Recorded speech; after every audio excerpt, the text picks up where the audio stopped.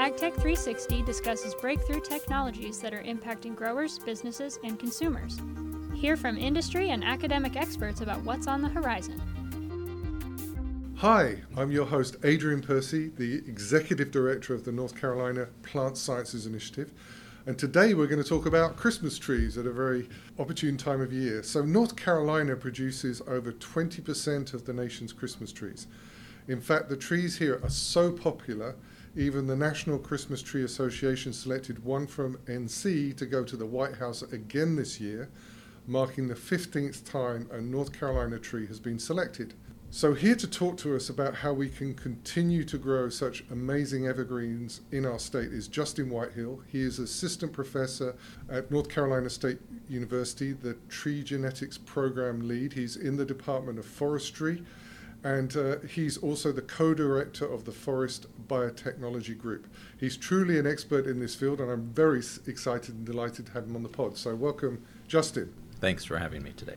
How did you get into Christmas trees? What is your story? Yeah, that's a great question. So I didn't obviously start out thinking I was going to become the Christmas tree geneticist for NC State, but sort of my path, I guess, led to that. So I would say my path has not been direct. So I came from a very small town in rural Ohio, which was surrounded by lots of corn and soybeans. So growing up there, my parents were both science and art teachers for high school. So I sort of, growing up, was drawn to both areas. And so I actually studied piano, music, was piano performance major in my undergrad, and I also was a dual major with biology. And so I sort of focused on these two areas growing up. And the question that always kind of plagued me is, what is biology? What is life? How do all these things fit together? Big questions.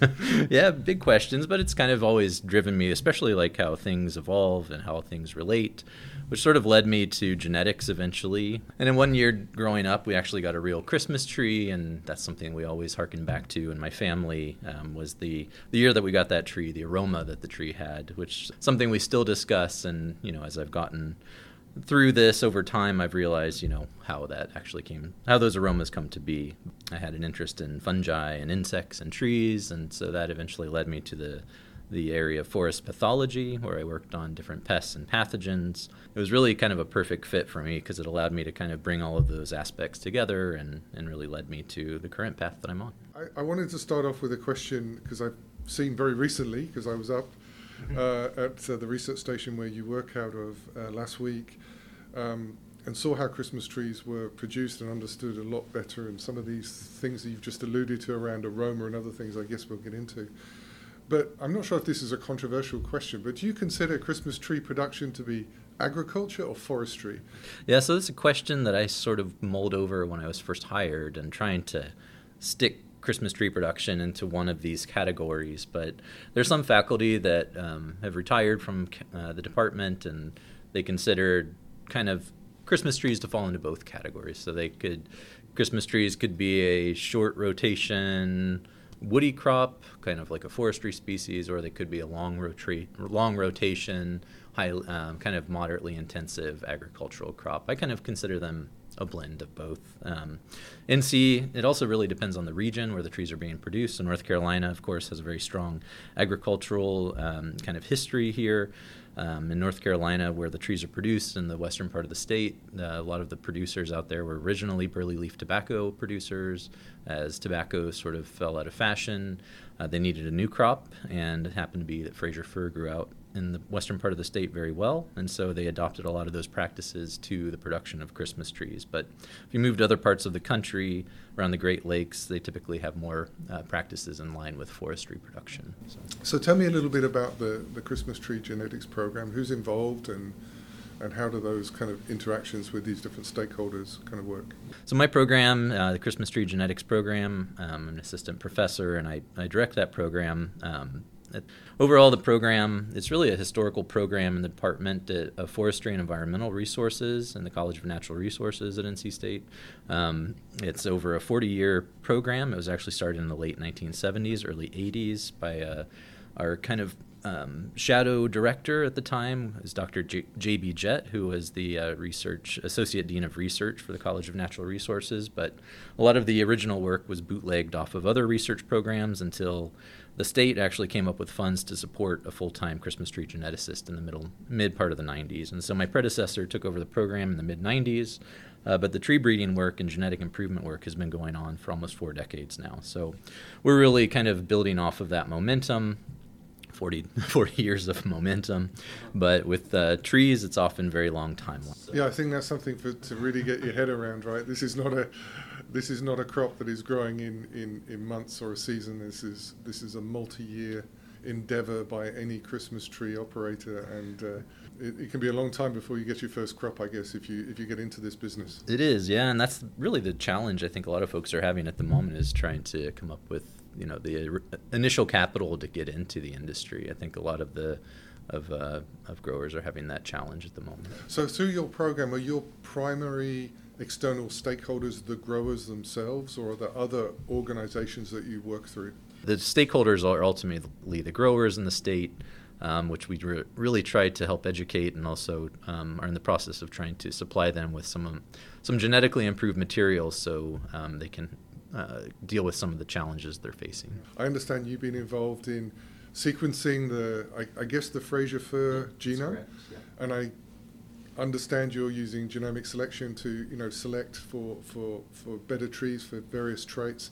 Can you talk a little bit about what that means, maybe for the uninitiated, and how you're using these technologies to improve trees, whether it's for consumer-facing or grower agronomic traits? I guess the first place to start would be to define what genomics actually is. It's kind of a term that we throw out a lot. So it's really an interdisciplinary field of biology that focuses sort of on the structure, function, and even editing an organism's genome. A genome, for those that aren't familiar, is the complete set of genes or DNA that an organism has.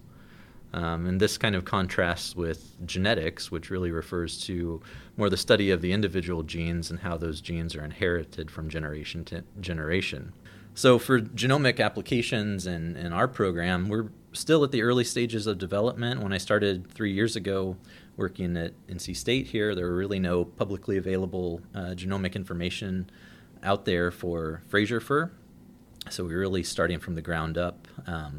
But since that time, we've started developing and building our genomic resources. So that means we've started to sequence the genome of Fraser fir. We're using one of our premier trees in our breeding program to get a genome sequence developed.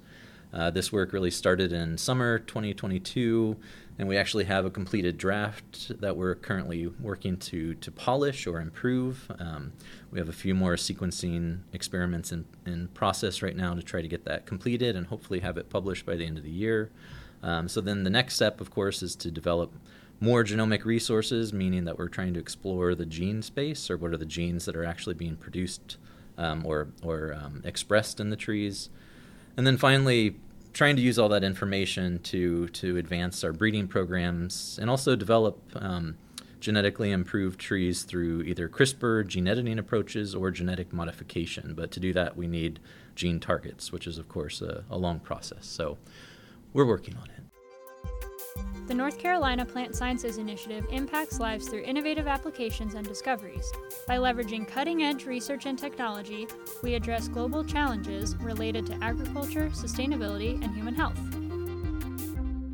I'm sure that the issues and challenges that growers face are probably partially dependent on where they're growing, the kind of particular species that they're growing. But can you talk more generally about what are the issues, for instance, here in North Carolina, in Western North Carolina? What kind of challenges do growers face currently? We really need to think about it from perspective of the grower. What is it that they're dealing with on a daily basis? Why are they dealing with those issues? Where are those issues coming from?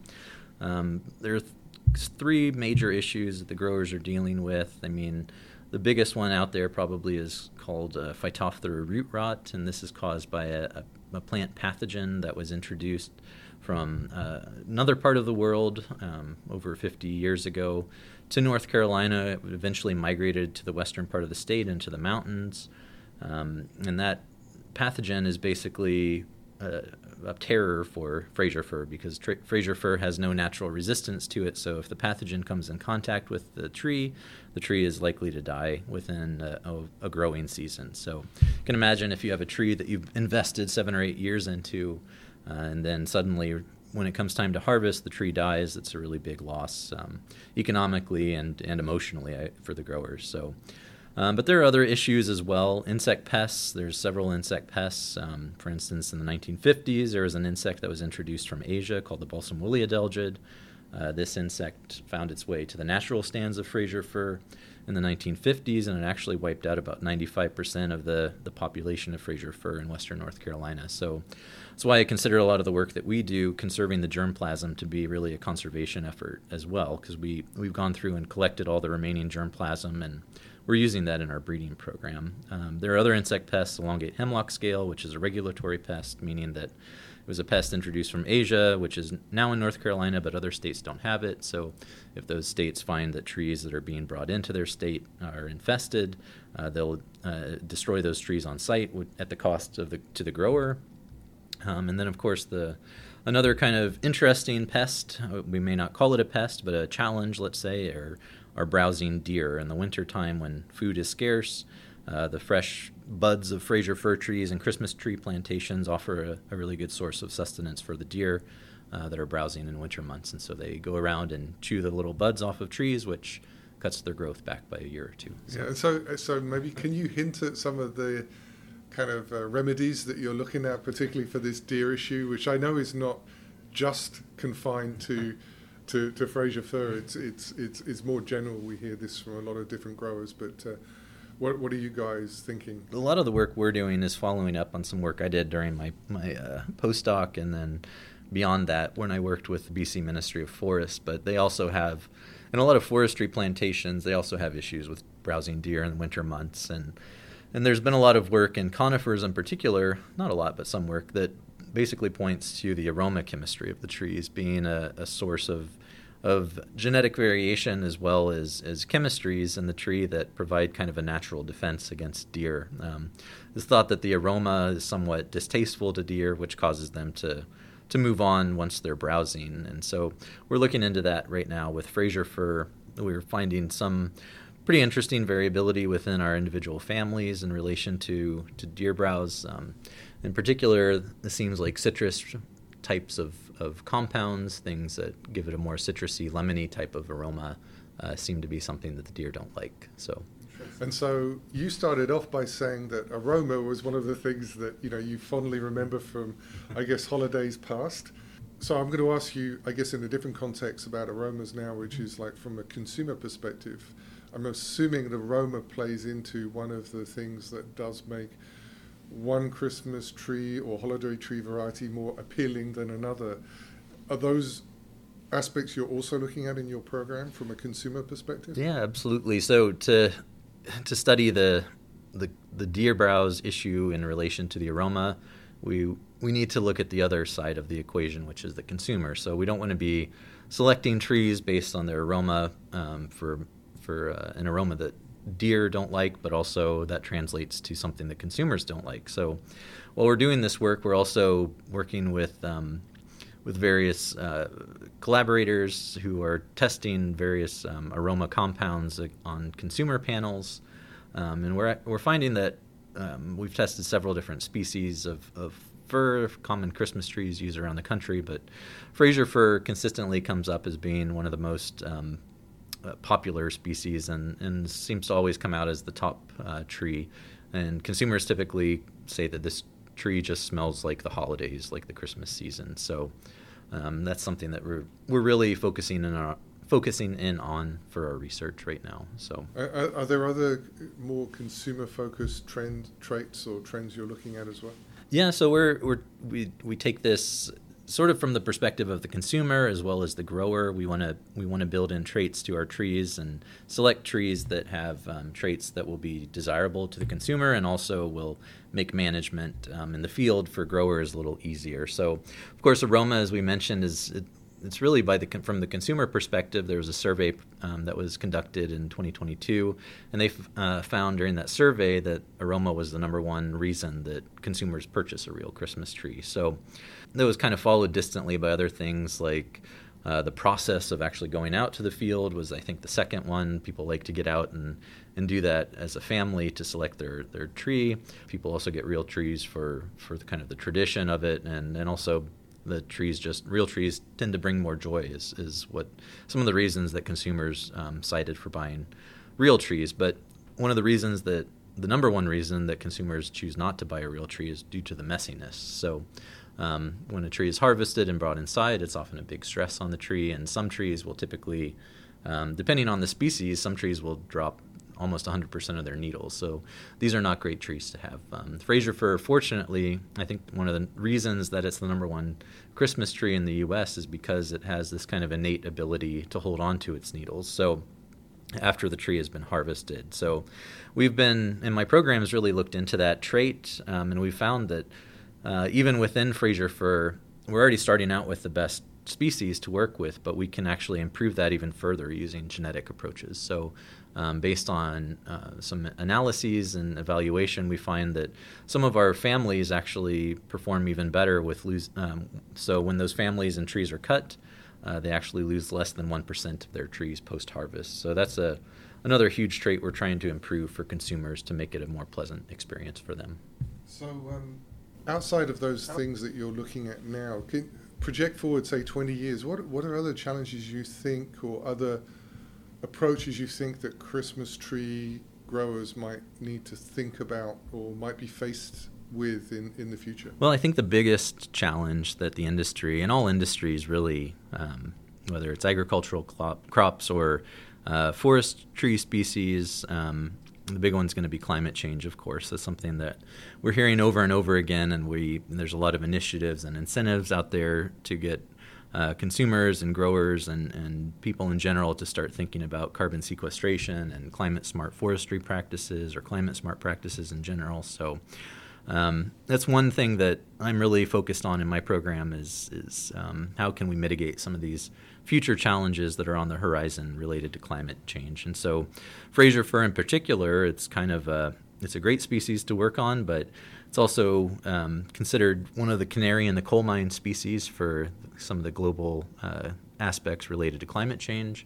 Typically, Fraser fir only occurs at extremely high elevations in the southern range of the Appalachians, somewhere around 5,000 feet naturally.